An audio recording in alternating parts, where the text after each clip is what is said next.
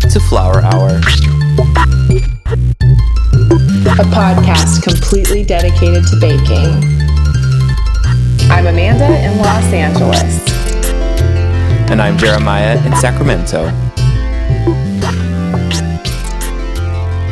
All right, true story. So when I was a kid, Jeremiah, I've got to tell you something really naughty that I used to do. If I would get a slice of meringue pie, like lemon meringue pie, any sort of pie topped with meringue, the first thing I would do is take my fork, and normally because the meringue was, loosely attached to the curd part of the pie, I would scrape the meringue off because I didn't care for it at all. And I don't do that anymore. I got to tell you, I love meringue now. Thank God. Thank God. But when we were prepping for this episode, I realized there's still some meringue haters out there. And so I prepared a little list. Shall we list off all the wonderful things made with meringue? Absolutely. Are you serious? There are haters out there of meringue? Isn't it wild? I know, but I can identify. That's why I'm saying I started off with my story to say, I'm with you. I'm no longer one of you, but I'm convinced that we can bring you over to the meringue side, right? Yes, it's a good place to be. But there's so many things made with meringue that whether or not you think you like, quote unquote, meringue, you probably love a dessert that's made with meringue. So obviously meringue cookies are made with meringue. Pavlovas, which we love. Macarons, those delicious little French cookies. Absolutely. They would be nothing but a pile of almonds without meringue. Dacquoise. Buttercream. So everyone who likes Swiss meringue buttercream, Italian meringue buttercream, all these whipped up creamy buttercreams, you like meringue. Sponge cakes would not be spongy without meringue. Chocolate mousse. Now, you can't make chocolate mousse by whipping whipped cream, but if you're pulling a Julia Child, you're definitely making meringue. And marshmallows. Mud hens. Have you heard of mud hens? No. Okay, it's kind of my latest obsession is any kind of a bar cookie baked with meringue on top. The same idea as a Blitz Torte cake. But yeah, something dangerous for sure. My mind's already spinning. Divinity candy, which you and I are big fans of. My grandma's obsessed with it. Blitz Torte, which I just talked about. And the topping you swiped off your pie as a kid. Shame on me. Lots of pies with meringue. Baked Alaska. It wouldn't be very fun to torch a big ball of ice cream, would it? No. Or would it? It needs its jacket of meringue. Oh gosh, Spanish wind torta, which I've made. That is a poem, an ode, a tribute to meringue, for sure. Eaten Mess, which you and I have made together. So much fun. Just a disaster of a pile of deliciousness. And then oufs à la neige. I don't know if I'm saying that right, but the French eggs in the snow. Or there's Ile de Flottante, you know, however you want to call it. But there are Portuguese versions of that too. I think every European country has their name for it. Anyway, so there's our meringue list, and it could go on and on and on. I'm sure everyone listening is going, what about this? What about this? What about this? Because so many things are made with meringue. It's just a magical component that every baker or pastry lover should get to know. Absolutely. Well, today we have a meringue expert, and it's no other than Heather Wong, Baker on Instagram of Josephine in Los Angeles. And welcome to Heather. Hi, Heather. Hi. How are you? We're good. Thanks for patiently waiting while we did our love note to meringue. I'm sure you were I love it. Wanting to jump in. I actually don't. Yeah, that's all those things plus some things I've never even heard of, which is I want to learn more about too. Me too, actually. So let's start at the beginning. How did you begin baking? Well, I wish I could say I was one of those kids that, baked with their grandmother in the kitchen, and that's how it all started. I had no idea that I liked baking until I was 26, and I was in college going to school for anthropology. And I got a part-time job at a bakery in Studio City. And it's like, oh, I really like this. I'm okay at this. And then I started a blog documenting my baking adventures. Then I started to sell to friends. And then I realized I can start selling more. And I got a job at Bottega Louis. I learned how to make macarons.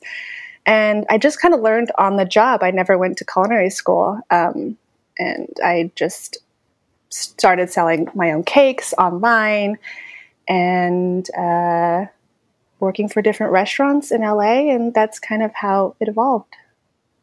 I love that. I don't think there's one way that someone can come to baking. And that's one thing I like about talking to different bakers on here is hearing there are a lot of people who started with their grandma, and that's great. But that's not the only way. So if you're, you haven't started and you're thinking maybe you could, it's not like, oh, if you didn't start with your grandma, you're screwed. You're never going to be a good baker. It's the only way. It's not the only way. So I love hearing that. And you can do it later in life too. You can realize it later. There's never like too late of a time to figure out what you want to do and have a love for. Well, so I came to you, we'll get to all things meringue soon, but I came to you because of your super artistic cakes. I feel like you have a very unique style, something that I'm really drawn to. It's just aesthetically beautiful. And we have a lot of creative bakers that listen. So I thought we'd love to hear about some of your inspirations for your artistic creations. Where do you find that? Or do you have any general creativity advice? Well, it's funny because I found you on the interwebs, Instagram, because we have a similar, vision for our cake decorating. It's very painting, artful, eclectic. It's not really super refined, but I feel like I'm inspired by painters. I wanted to go to art school when I was younger, but then realized I was a terrible, artist with actual, paint and pencil. But with buttercream, I don't know. It's fun. It's easy, and there's no limit to how crazy you can get on a cake, especially these days, which is really fun, and the colors. And so I think I'm really inspired by other artists online, other painters, actually a lot of painters. And you come across a lot on Instagram, which is amazing. So I kind of get inspiration from them. There's so much inspiration out there. I'm so thankful for this aspect of social media and Instagram. It's really, really special. I know. I love it.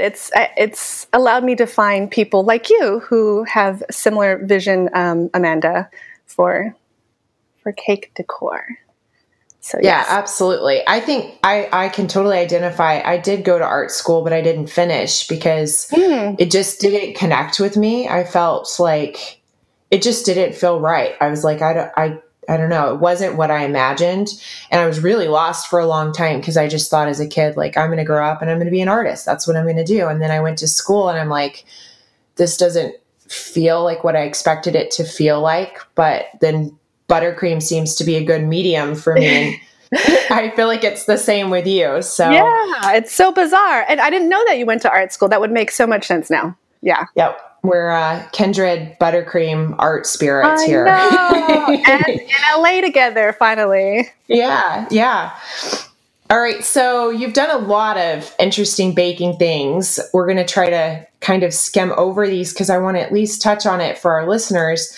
And selfishly, too, I want to know a little bit about your time on Spring Baking Championship on Food Network. Yeah. What was that like? What was it like? Well, I mean, we can all relate, right, to being on TV. That I've been approached for a couple years to be on different shows, and it petrified me to actually be in a competitive space, and so I didn't want to do it. But Spring Baking Championship approached me, and I was like, you know what? I'm just going to do it. What the hell? It's my biggest fear, but I'm going to do it. So I went on. And it was the most stressful thing I've ever done. When you watch these competition shows, they're like, the stress is real, as you, I'm sure, can remember. Yeah. But it was also like baking boot camp. I learned so much from these other bakers. There was we all still talk to this day. We group text. We're all friends. It was such an amazing experience.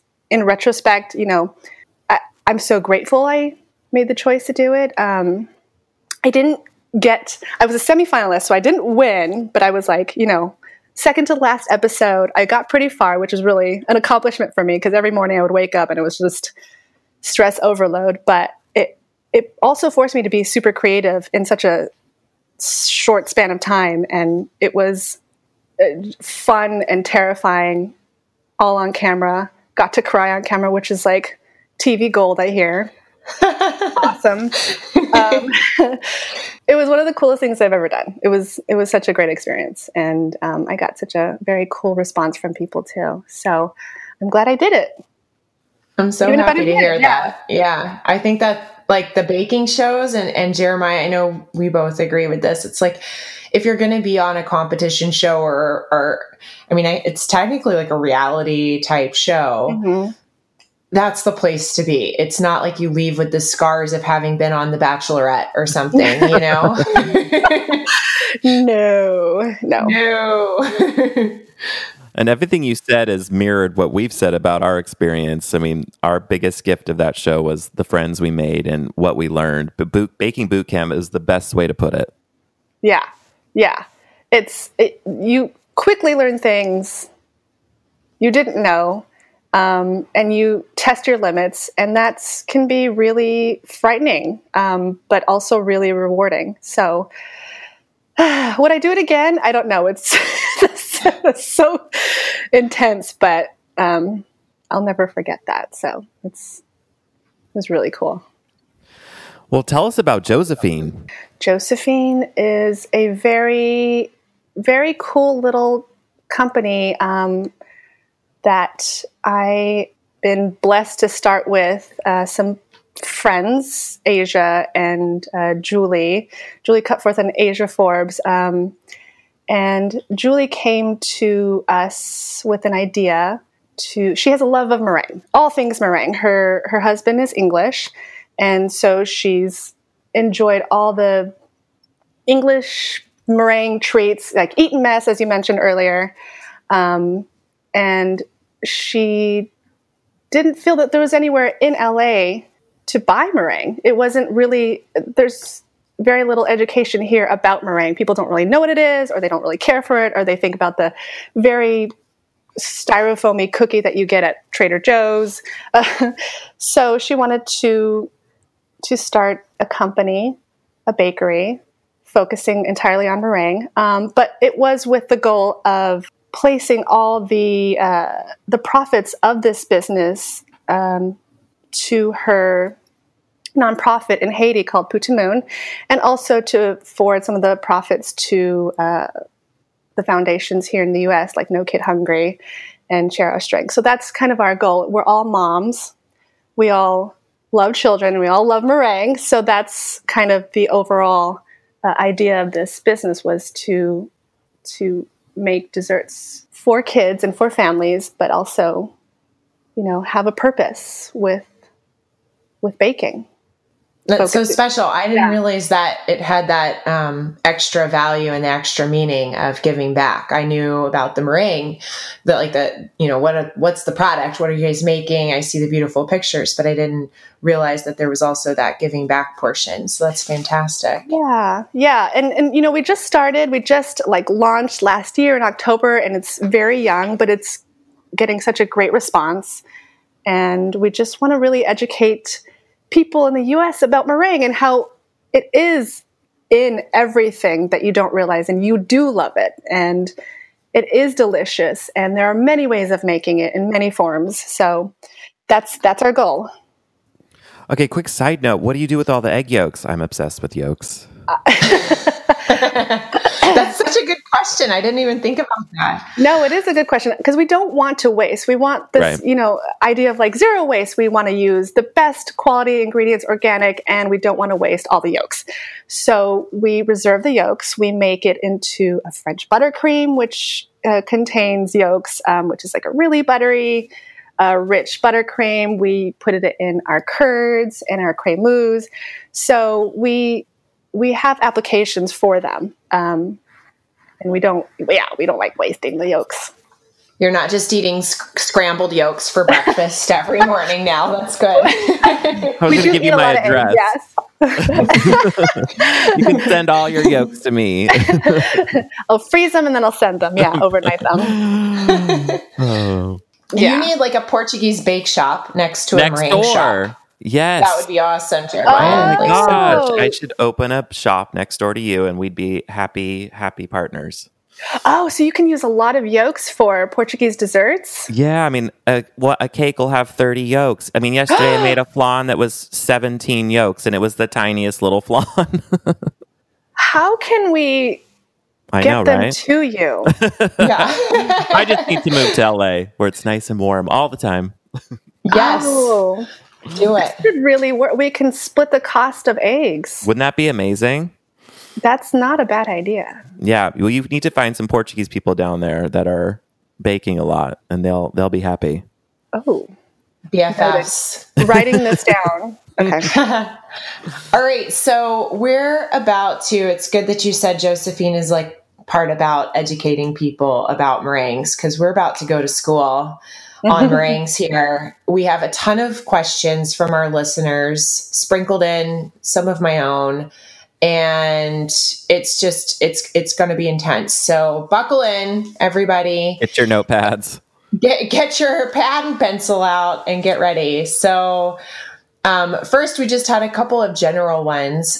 So Tessa, who's been our guest before, who is Style Sweet Daily, said no question, but so excited about this, which I loved. I love when people just express their excitement, because I'm like, me too. So we're right there with you, Tessa. And then, so the first question, well, is this one even a question, is from Kim Brown 6. It says, I know nothing about meringues, so any information is good information. After looking at her Instagram accounts, that's you, Heather, I would like to learn much more about meringue. Her work is beautiful, and I second that. And then I thought, why not go over just really quickly, because it's quite simple. It feels intense because it has names of countries, but what are the different types of meringue? Can we just say, like, what's French? What's Italian? Like, can we just get in there? What's Swiss? Yeah. So French is the pretty standard meringue technique, or it's just your classic egg whites, super fine sugar. That's pretty much it. That's all you need for your French meringue. It's real simple. And it requires no heating of sugar or anything. You just whisk it all together, get your meringue, and you throw it in the oven. And that's how you bake your cookies. Italian meringue, which is one that I love personally, is the method is you cook your sugar with water to get your syrup, and then you add it to your egg whites, which you whisk up into a meringue. And then you can bake it.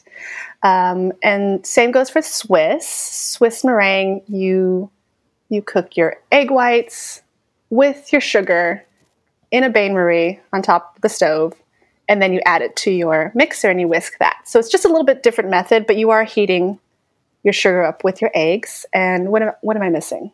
That's it, I think. That's it. Yeah. I think you're good. It's all sugar and egg whites. Just different methodology. Yeah. So a great follow-up question is from Seth Hill, 51. What's the difference between French and Italian meringue taste-wise? Is there? Taste-wise? Well, I've done a lot of tasting of meringue. And taste-wise, it's more textural, actually. So taste will be the same. You just add your vanilla or your flavoring to your meringue to get added taste. So taste the same, I think, across the board. But texturally, French meringue could be a little more gritty if you don't dissolve your sugar well enough, which tends to happen because you're not heating your sugar up when you're adding it to your egg whites. And then Italian, you are heating your sugar up, so it turns into a syrup, and so the texture is smoother and silkier and shiny and softer. I think that's what I find between French and Italian. Yeah, I feel like with Swiss or Italian, there's no chance of graininess or grittiness because the sugar is dissolved. Whereas with French, sometimes it can be a little bit more gritty, you know? Yeah, and it's a good starting point for anyone who's not worked with meringue before. French, meringue, the classic way of making meringue is easiest, but then as you evolve to really love meringue and want to, advance your skills, Swiss or Italian is definitely the way to go. Okay, so we have a couple of pie questions, which pie is like such a popular place to find meringue. Big Man Loves Food says, do you bake meringue on top of pie or just torch it, or does it depend on the type? He says he likes to use Swiss meringue and torch it. Yeah, I know classically the lemon meringue pie, you put a French meringue and you bake it. But I really love putting Italian meringue on pie and torching it.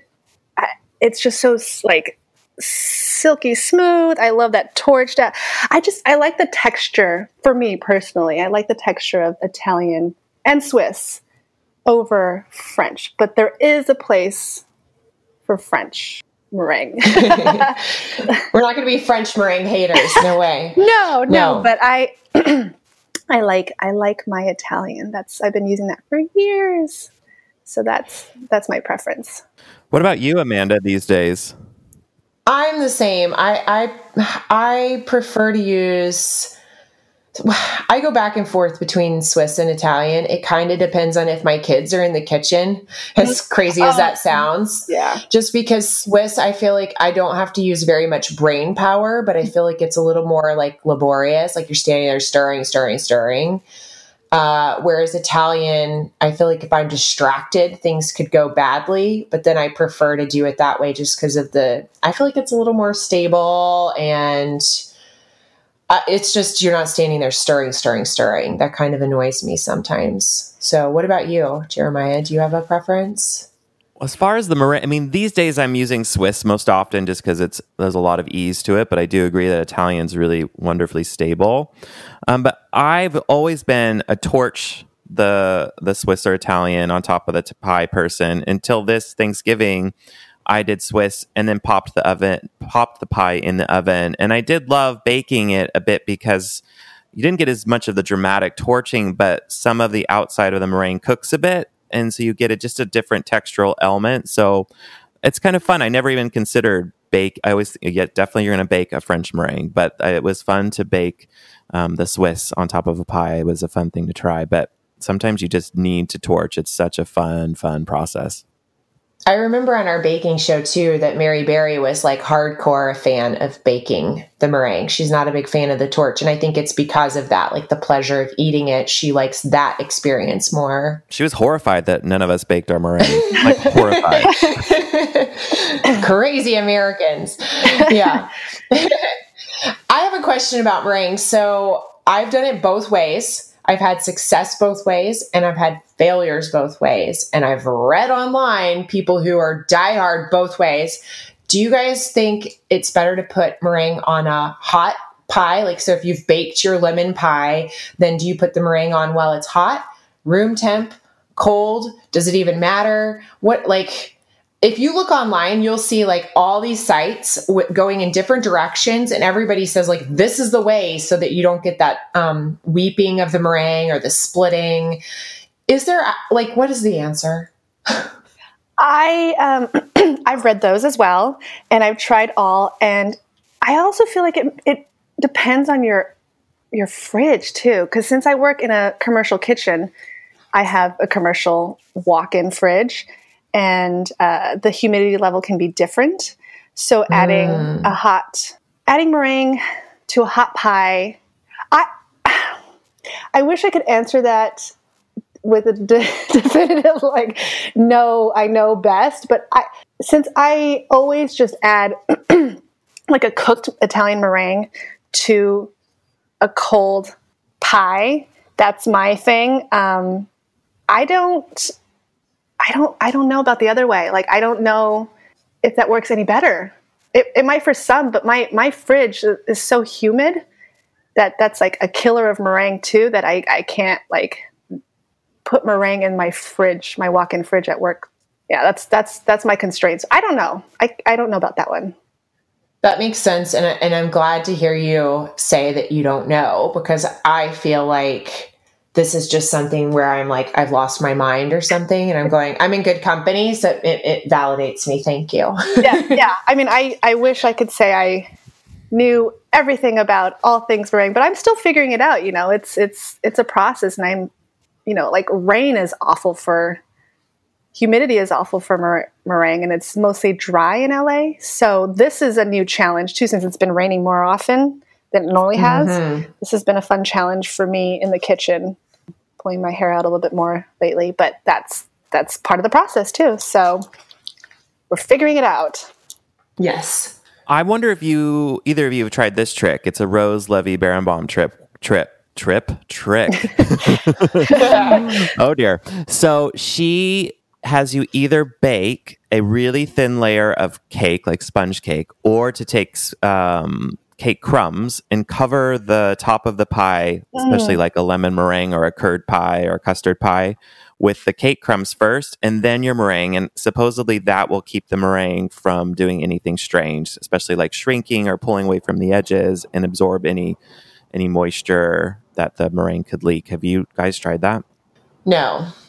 I need to go. Which I'm interested to try it, but I'm also like, that requires having like a whole other component, Absolutely. So sometimes I'm like, I want it to be easier than that, but I'm open to it. Well, especially if cake scraps around, that could be good. And I always have the cake scraps around. No, I have heard of that. I haven't tried that, and it's not a bad idea because, cake and pie, maybe add a little extra. I don't know. That sounds interesting.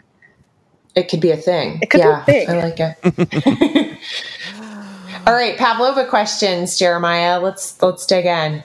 I love it. So Pearl and Sky Events wants to know tips for making a classic Pavlova. Specifically, how do you get the right consistency in order to hollow? What do you think they mean by that?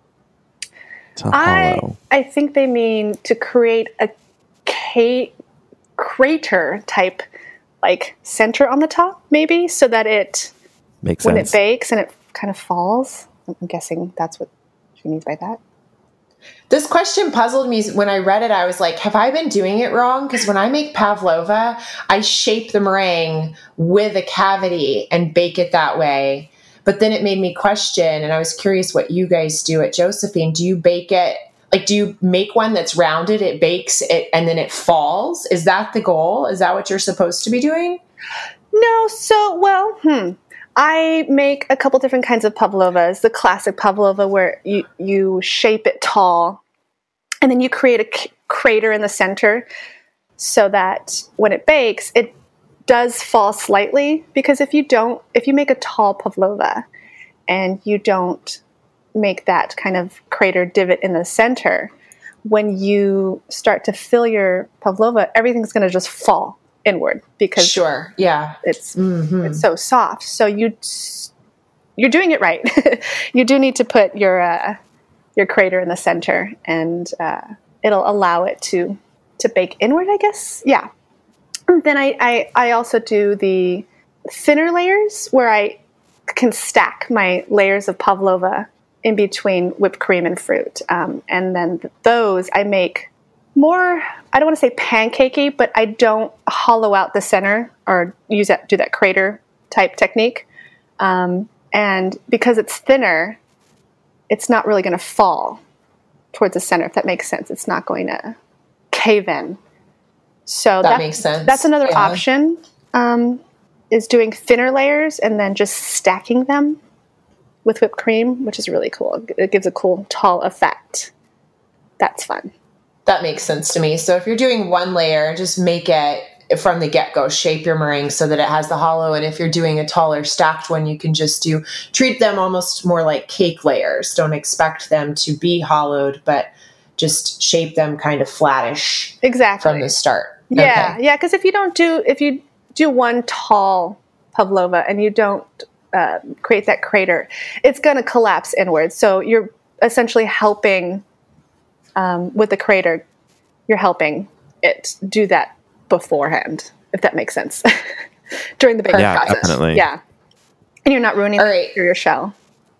So Guica. It's linguiça. She's playing off of a Portuguese sausage. Ah, perfect. There we go. What's the secret to crunchy outside and chewy inside, like in pavlovas? Well, correct temperature of your oven. Low temp. Slow, meaning bake it long. Even if you need to bake or leave your pavlova overnight, that allows it to dry out on the exterior. And in the interior, making your pavlova a little bit thicker too will give it that like spongy, cakey filling, which is so delicious. And adding a little bit of cornstarch to your meringue also helps too, because it soaks up the moisture and it's not leaping when you bake it. So some recipes recommend starting at a higher temperature and then immediately lowering them. But you recommend going straight in at a low temperature.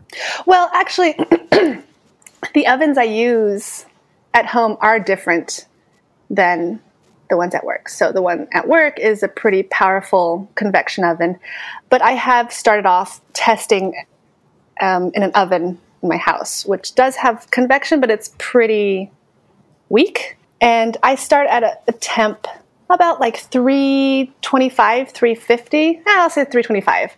And then I turn it down after about 45 minutes to 250 to 275. So it is at a higher temp earlier on to kind of bake up the meringue so that it grows tall.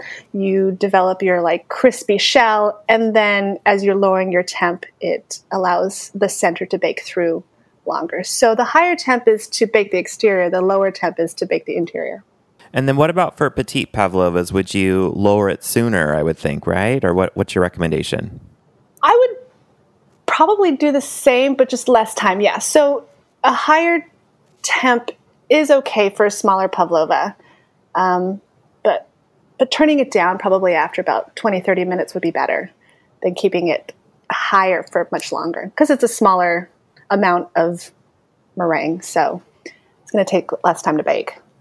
I'm always curious because I like to make pavlovas for parties just because it isn't such a common thing in America. Mm-hmm. And I feel like it's just something fun to expose people to. When you're making them for customers, how far in advance can you assemble them? Because I get super nervous when I'm having people over to assemble it and then serve dinner. And then I feel like I'm going to go back to the fridge, open it up and see like a pile of syrupy egg white mess. What's your recommendation there? It's a really good question. It's something that we struggled with in the beginning because, when you're doing such high volume production, you need time. You need to be producing this stuff ahead of time so that you can fulfill all your orders. But with pavlovas, you can't really do that because your whipped cream that you add on top of your pavlova does degrade the meringue, and yes, humidity also degrades the pavlova meringue. So I have to prepare everything right before customer pickups.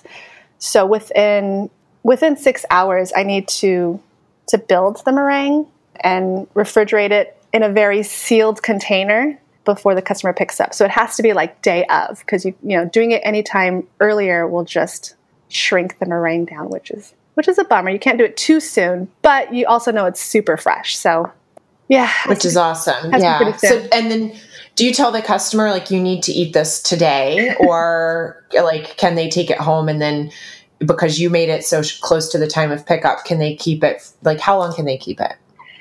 It can be kept very well sealed in the fridge overnight, but you will also notice that the whipped cream will also deflate a little bit too. So we do ask that, or suggest rather. At Petites_chooses would like to know, how can you guarantee that chewy center? Is there a test you can perform? Chewy. Do we want chewy or do we want soft and spongy? Yeah, chewy, go for soft and spongy for sure. I like soft and spongy. Chewy, I sometimes get chewy when I've left meringue or a pavlova in the oven maybe too long. Something about kind of, I don't know, trapped in an oven. Like if I've left meringue or pavlova in an oven for longer than 12 hours, the center does get chewy. So if that's what you want, if you want chewy center and crispy exterior, I would just say leave the meringue in the oven as long as you can, really, like over 12 hours, 24 hours, and don't open the door. But if you want a soft and spongy interior, 2-3 hours, I think is good. Or even like anytime under 10 hours. It's a long drying process, meringue. I've noticed a big difference too. Just moving here from Atlanta. In Atlanta, my oven was electric, and here my oven is gas, and they're sealed differently. I've noticed a big difference with meringues. Like I felt like the electric oven, I could leave it in there longer with the door shut. And here, some reason with my gas oven, and it could be my specific oven, but the humidity, it's more affected by humidity in the gas oven. Like I felt like in the electric oven, it was more of like a dry, safe space, which was great in Atlanta where it was super humid. And so even the questions about like, we'll get to them about like baking in the rain. I was kind of like, it's fine. I've done this in Atlanta on rainy days and it was fine. But then here with my gas oven, it's like the humidity gets in more somehow. So I feel like that's a factor to pay attention to too. So if you're listening and you're like, I've done this and it's not working the same way for me, it could be oven specific as well. So just something to ponder. That's a factor I didn't even consider, like electric versus gas, because I've only worked with gas. I wonder why. I guess there's a valve in the back, that there's an open, who knows? I don't know. I think that with gas, it's because I looked at this a lot with bread baking, because I was really, really into bread baking when we first moved to Atlanta. And most people, like if you buy an oven specifically for baking bread, I think they prefer electric because of how it vents and how the air flows through there. With the gas, I think because it has to vent the gas, it vents more. So there's more air kind of coming in and out, if I remember correctly. But yeah, so that's like a sneaky factor that has a big impact on meringues. That's really interesting. I had to, when we were looking for ovens for Josephine, we were just pulling our hair out trying to find the right oven for meringue. I contacted some bakers in Australia to see what they use, because, Australia, they make a lot of meringue and pavlova, and it was just so hard to find the right oven out here. And electric wasn't really an option, but that is really interesting to consider too, just the venting process. And that's something maybe we have to consider for our own brick and mortar. For your next spot. Yeah. Have to test that. I'm so glad this topic about the pavlova texture came up, because when we actually had to do them for our show, and I had made them many times, but I didn't know really what the texture on the inside should be. And I think I'm wondering if a lot of people know this, and I love that you made the distinction between chewy and then soft and spongy, and that you can achieve both. People might just think chewy is soft and spongy, but I've definitely had that experience where you bite it in, you're like, well, yeah, that's a soft center, but then it kind of sticks to your teeth a bit and is more toothsome. And then when you've had it, you're like, oh, that just kind of melted in my mouth and was so pleasant. So I think this is so helpful just for me as well, to know that, okay, the timing can affect, obviously, where you get that texture, and to be mindful of that. But then if you're like just throwing throwing cream and fruit on top of any old meringue, it's still going to taste really good. It's still going to be delicious. Yeah. Oh yeah. Like the texture, even meringue on cake, it works so well, because when you cut your slice of cake and then you have your meringue, it's like crunchy and soft and buttery. It's such a good combination. I'm sure you've realized that because you've been working so much, Amanda, with meringue on cake. Yeah, I don't know if it's because you guys have gotten in my brain or what, but I have the urge to put meringue on pretty much everything these days. So yeah, it works because it is so pleasant. It just works. Yeah. I have another, different dessert, and I don't even know if I'm saying it right, but Mervelot. Have you ever made those? They're like the little stacked meringues with whipped cream. And have you had success? Because I tried it and it was terrible. I feel like I have to Google this. Mervelot? No. Yeah. And I'm probably like completely butchering it. How would you say it, Jeremiah? Good Lord. Basically that. Yeah. Mervelot. Anyway, this is like a side thing. We could probably just take this out since none of us have any expertise, but all of us need to look it up because it's basically a meringue where they make 2 tiny meringues. They stack them with whipped cream and the whole thing's covered in whipped cream and then rolled in different toppings, like very fine little chunks of meringue or rolled in grated chocolate or rolled in speculoos cookies. And then they put it into a little like cupcake liner. So it's an individual little pastry. They're so beautiful and they look like they would taste really good, but I did it and it just looked like a child was playing with their food. Like it was silly. I was like, this is just silly. But it also looks approachable and edible too, I'm sure. I mean, my kids loved them, but I could just put sugar in a spoon and they would. So I don't know if that really means a lot. So I used to do that. Yeah. Anyway, Google this up because I want somebody to master it so I can eat them. Oh, I gotta try. I cannot believe I don't know about this. I'm learning. I'm learning from you guys. I'll send you some posts on Instagram.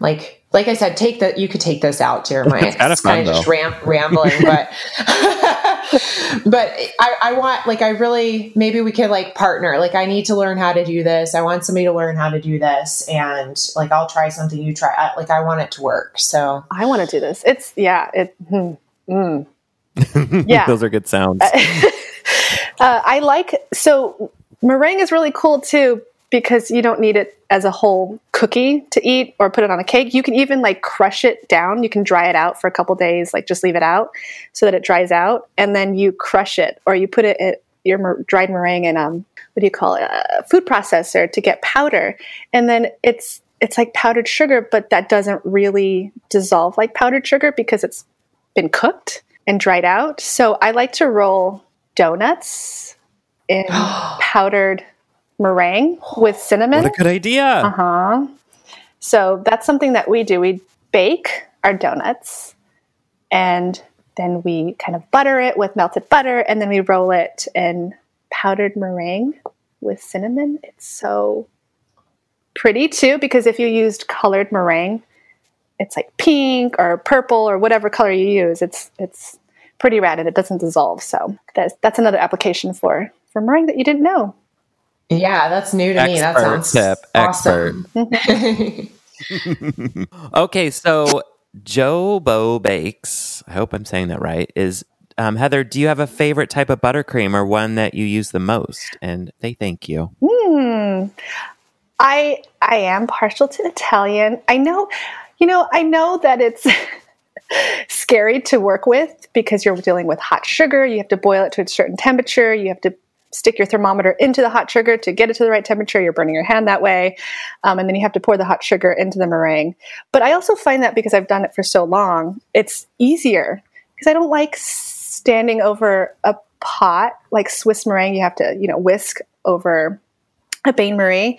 I get tired of whisking. The least amount of whisking for me is better. So Italian is my go-to buttercream. It's smooth and it's buttery. It's not too sweet and it frosts the cake way better than American buttercream for me. That's my go-to.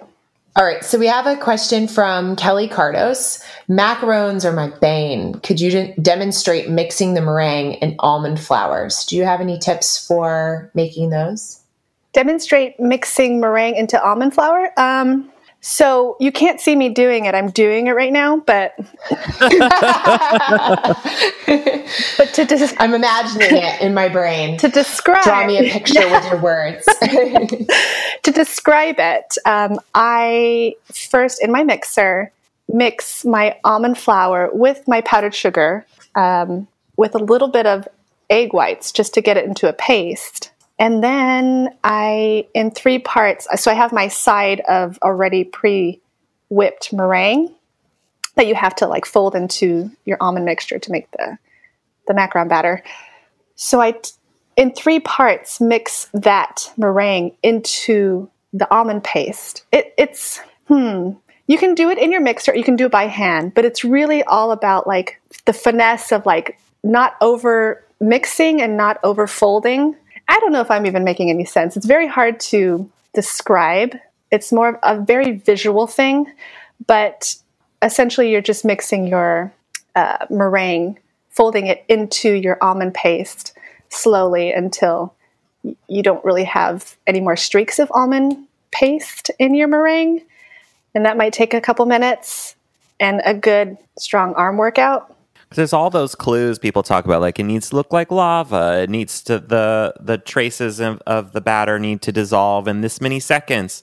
And I think those are all, perfectly fine descriptions. But I think what you're saying is you need to partner with someone or watch a video and really learn that visual cue in live. And I think so much of baking really can't be described.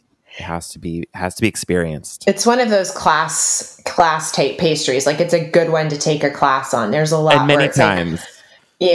Just reading One a class recipe for isn't a enough. lot of things is fine. And then other things, I feel like this is, it's like, I think it's like plants. You know how like a lot of plants, if your plant is dying and you look up, like, why is it dying?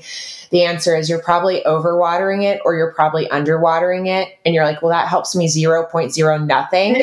And it's the same with macarons. Like I'm having issues. It's like, well, you're probably over mixing it or you're probably under mixing it. And it's like, well, so that's not helpful at all. And yeah, I think it's such a visual thing. It's hard to describe. I would love to be, you only need to see it really once, someone do it to understand what is going on. Because if you mix to the point of like bubbles, that's too much. I did this for so long at Bottega Louis. Like I was the macaron person at Bottega Louis in Los Angeles, where they make, 10,000 macarons a day. So I got really good at mixing 60 quarts of macaron batter a day by hand. Wow. Yeah. I had some wrist issues after that, but I'm sure you can find something on the interwebs. It's all over there. Yeah. It's achievable. You can do it. Yeah. Just go down that trail. It's a definite rabbit hole. You will find what you need. Yeah, it can be done. Or you could hire somebody to hold you like in Ghost where they make the pottery and have somebody come behind you and hold your hands and make the macarons This is together. a whole other business you're going to start. I should make a video. I should hold a little class. I mean, you do classes. I have not yet done a class yet. So, and people always ask and I'm just like, oh yeah, I should do that. You must. I'll come. Make a class and I'll come. Okay, so we have some troubleshooting questions. So from the Bake From Scratch editor himself, editor-in-chief, Brian Hart Hoffman, he would like to know, what is the trick to keep the color white on baked meringues yet perfectly baked? Keep your temperature lower. So rather than having a high temperature on meringue specifically, not pavlovas, because pavlovas you bake at a higher temperature first, but meringue kisses, bake it 225. For me, I know everyone's oven is a little bit different, but the lower you can go and the longer you can bake meringue kisses, the better they will stay beautiful, pearly white. When you start jacking up the heat and it's too hot, that's when your meringue discolors. So it's all about the low and slow for the meringue kisses specifically. Yeah, I do 200 for if it's a kiss for like 30, 40 minutes, and that works for me. And I'll brag on myself, perfectly white, Snow White. I know. It feels like such like a feat when you get perfect meringue because, they are challenging. It is simple ingredients, but they are challenging. You said the word pavlova, and it made my brain think of another question about pavlova. Do you ever recommend when you're starting to just, once you've gotten through most of the baking time, to check to see if the inside's still soft, just reaching in and touching the meringue? Oh yeah, I totally do The that. pavlova. Yeah. Okay. I mean, I don't want to open the oven until at least Too an early. hour through. But the longer you can leave it in there, the better. And I know it's hard too when you don't have a window on your oven door. Yeah. Resist, I'm telling you, because as soon as you open that oven door and you let air in, the shell will kind of crack or it'll bubble. And that air harms the environment inside the oven, and it will, make your meringue kind of have a weird crackly skin. And we want smooth and pearly, so resist. And what do you think the difference between chewy will feel like if you touched your meringue versus soft and spongy? Chewy happens over time. It doesn't. So it'll start off spongy, Mm-hmm. and then if you leave it in there longer, I'm talking longer, then it'll become chewy. And it might also be the consistency of your meringue too. When you're throwing it in, that could affect how chewy it is too. It's kind of gummy and taffy. You want your sugar completely dissolved for pavlova, right? Or no? Yeah, you want your sugar dissolved as much as possible. That's why you use superfine sugar. And if you don't have superfine sugar, you can throw regular granulated sugar into a blender and grind that down.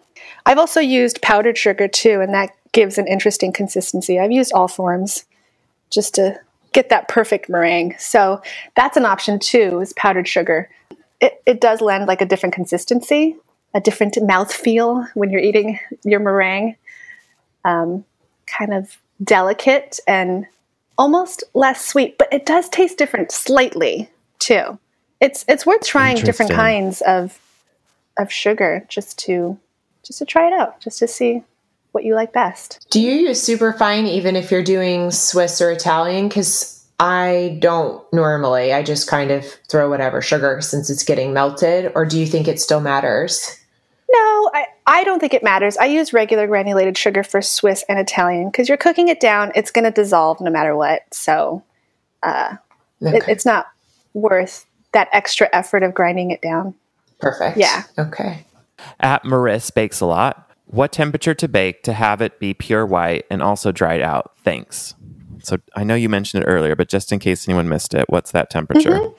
I say lower the better. So 225 or lower if your oven goes lower. A lot of home ovens don't. So if you can do 200, amazing.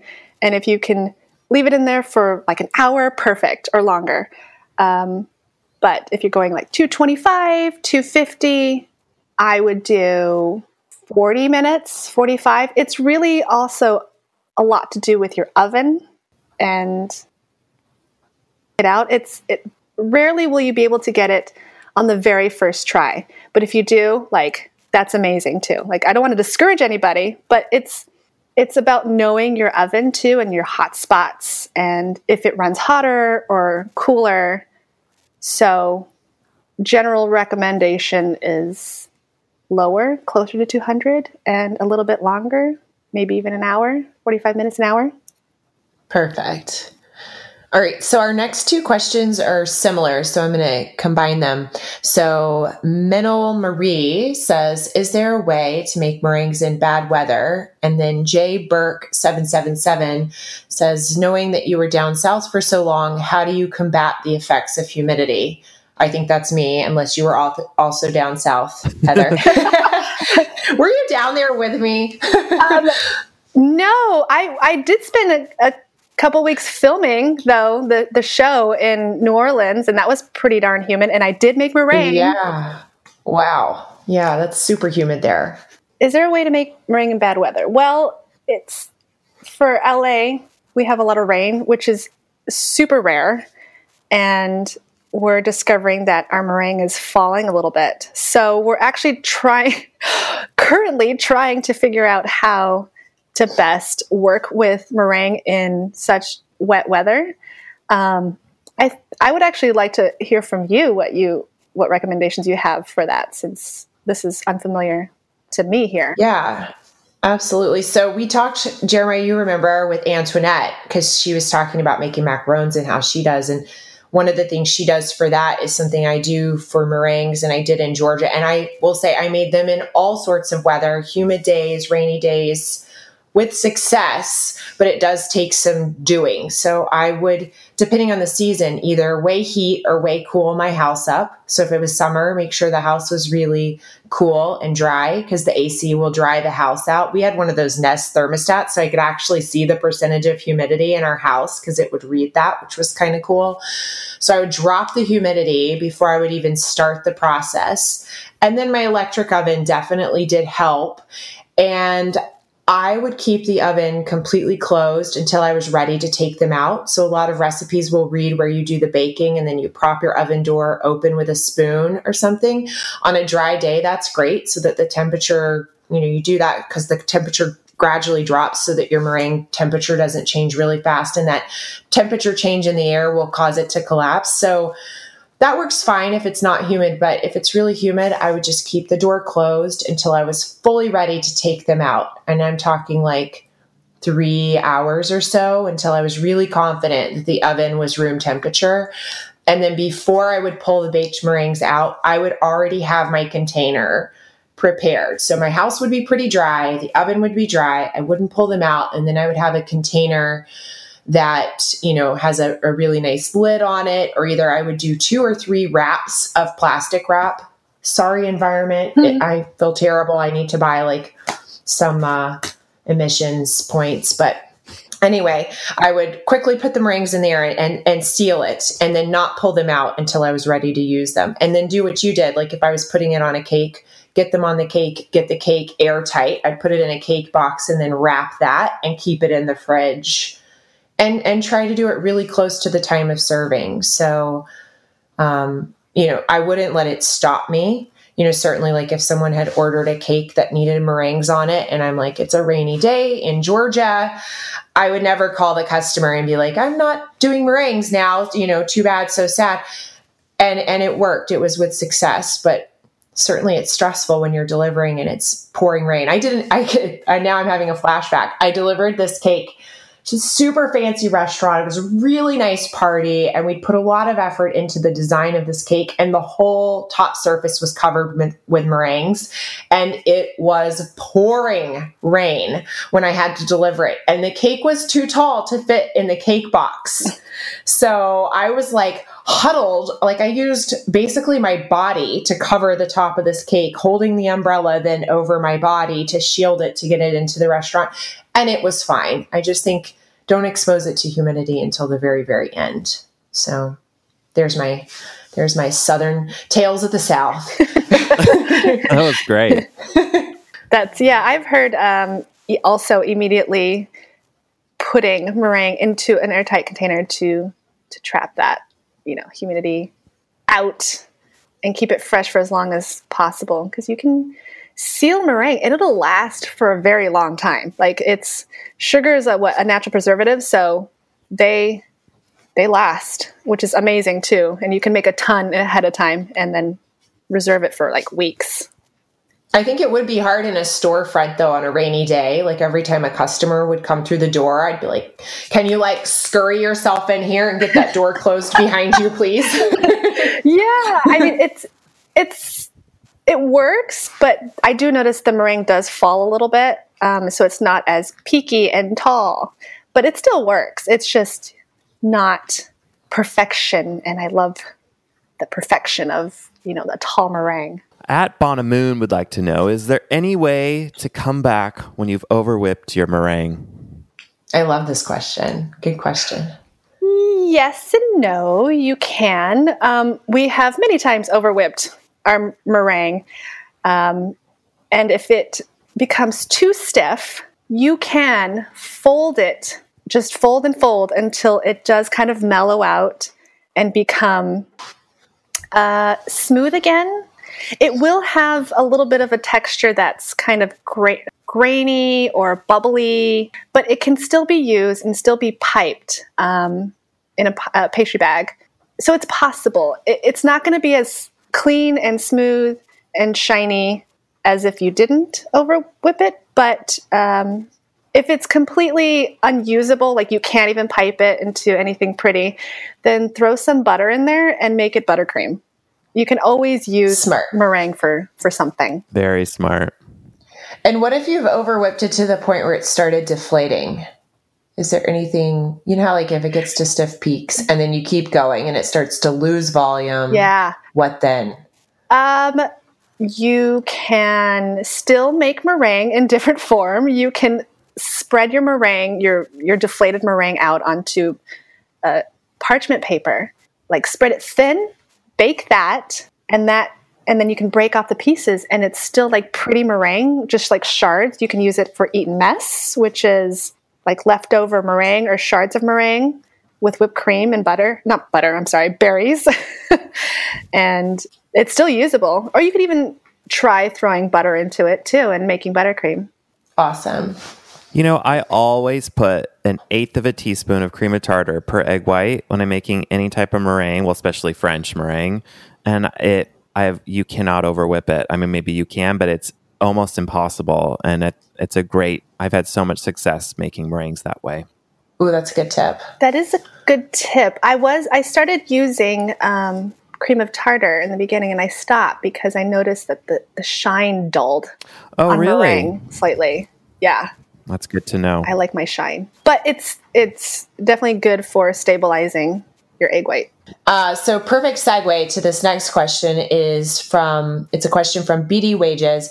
I can never get mine smooth, shiny for piping or spreading on cakes, etc. Help! So you just kind of touched on one tip there. Do you have any others?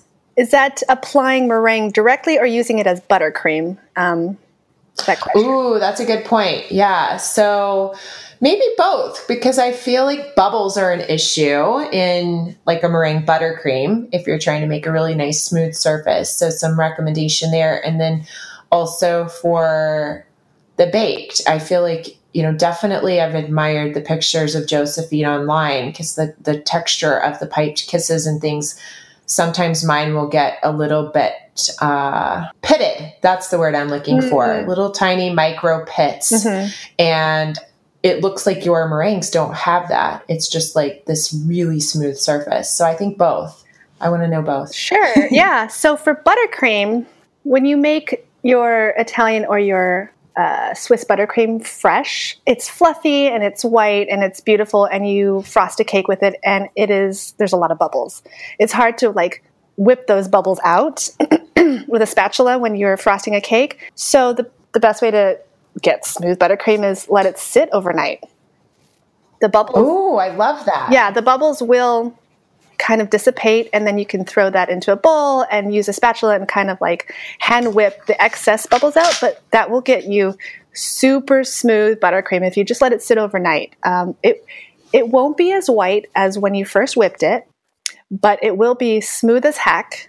And if you even color your buttercream, that you're not going to notice that it's not as white, but it still tastes great. It's still the same buttercream, and you just have less the bubbles. So it's all about letting it sit and kind of cure. And then for baked meringue, avoiding those divots, I think it's whisking it, not over whisking it. So whisk your meringue before you think, like stop before you think it's done. Stop and test, like do the stiffness test where you pull out the whisk and you turn it upside down with the meringue and you see that it's kind of like tall and stiff. You kind of want it to kind of curl, the tip to curl over a little bit and not stand super straight up, because though you think it's not stiff enough, it actually is stiff enough when you pipe it. And that'll avoid you getting those like weird consistency divots in the meringue. This is good for me to hear because, I typically take it all the way, and so I need to probably pull back a little bit. Yeah, just like a minute or two. And that makes all the difference. Cool. Okay. Great tip. Milt's dad would like to know, how reliable are egg whites purchased at the grocery store rather than fresh eggs for making? And then their question was cut off, but that's a great question. That's a really great question. And that's something that we had to experiment with, because cracking egg whites fresh daily is a task. You need like one person to do that all day long. It's crazy. And I wanted to eliminate some labor by purchasing egg whites in a carton. And though using just egg whites in a carton will not work. It won't work. You'll just get soupy meringue that will never whip up because it's old egg whites. It's too old. The enzymes within the egg whites are not strong enough, the protein, so it forces your meringue to collapse or never even grow. If you want to use the egg carton egg whites, you can do half and half. So I would recommend doing half your egg carton egg whites and then half fresh egg whites, because fresh egg whites will always lend you the best consistency for meringue and the strongest proteins. So if you want to avoid cracking so many eggs, you can do half and half at most. So that's my recommendation. What about aged egg whites? Because often you hear that being recommended for certain types of meringues. Yeah, I know that's pretty common with macaron recipes to age your egg whites, and I've done that. And I've also used fresh egg whites. And I didn't find a huge difference for macarons when I aged them than when I use fresh. I like to use fresh because the proteins are so much stronger. So your egg whites will whip up faster and better, and they will hold longer. That's my experience with meringue and using fresh egg whites. Aged, it kind of like dulls the proteins in there, so they're not as strong when you're whipping everything, and they tend to deflate faster.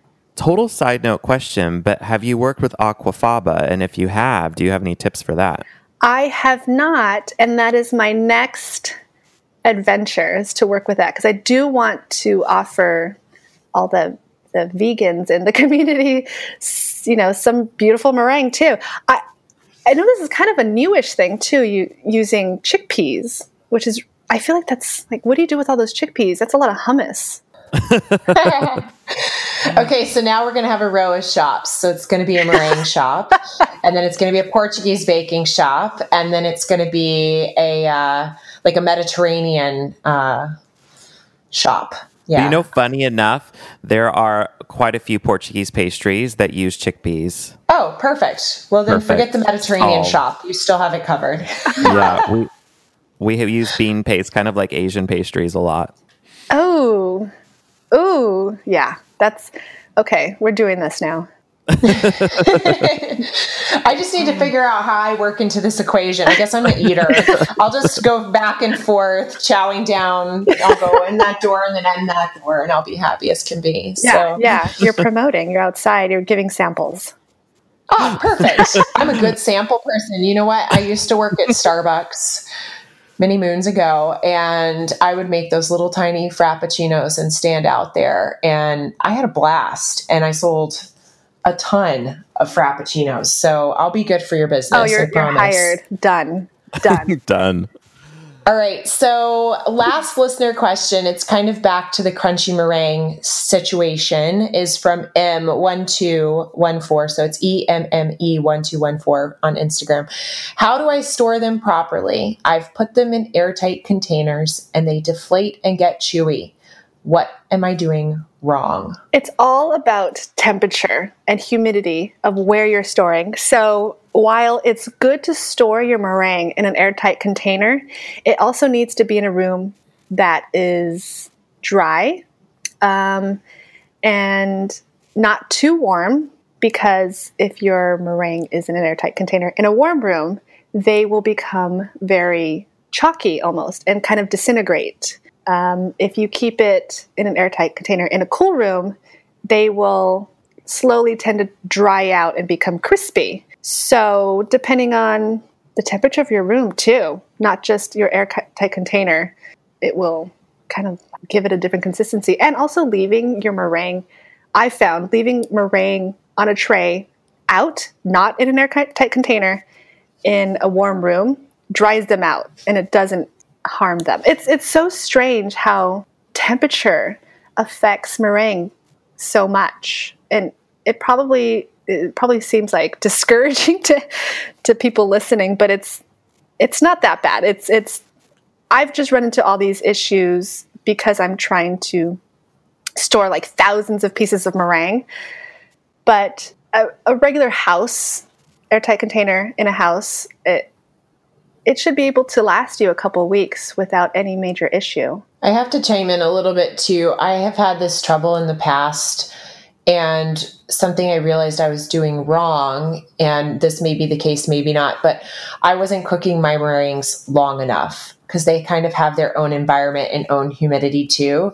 So I felt like I could put them in the driest of dry, airtight containers and everything's wonderful and great. And then I would open it, just like she's saying, and then find out they were chewy. And for me, the issue I was having is I wasn't cooking them long enough. Mm-hmm. So then the container was dry, but the meringues themselves were not dry. So then they kind of lived in their own humidity and became chewy by their own cause. So that could be another thing to think about. That's actually a really good point. I noticed with French meringue kisses, they tend to be a little moister inside. So when you do store those, they do have their own humid environment, which does make them chewy and softer.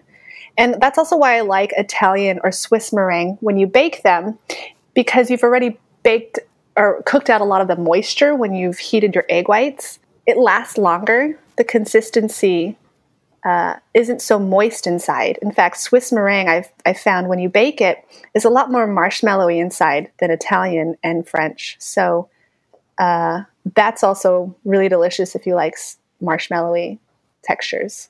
That's so interesting. I never thought about that initial humidity loss in the heating. Mm-hmm, mm-hmm. Yeah, I find like cooking your egg whites with Swiss or Italian also creates the shiniest like texture on the shell. It's so pretty. And it does last a little bit longer because it's not as humid. So maybe that's something, to give a try when you're storing too. It'll last a little bit longer. Do you know that I have I think they're Swiss meringue shards that I just looked at today. I'm like, those are a year old and they're still perfectly crunchy. They are totally crunchy. Yeah. So it's crazy. They preserve. Crazy. Yeah. Yeah. So I was like, oh my gosh, those were shards for a birthday cake last year. And that person's birthday just came and went. Okay. Well, we could keep going, but we have to we need to let you go make more meringues. I have to make thousands of meringues for all of Los Angeles.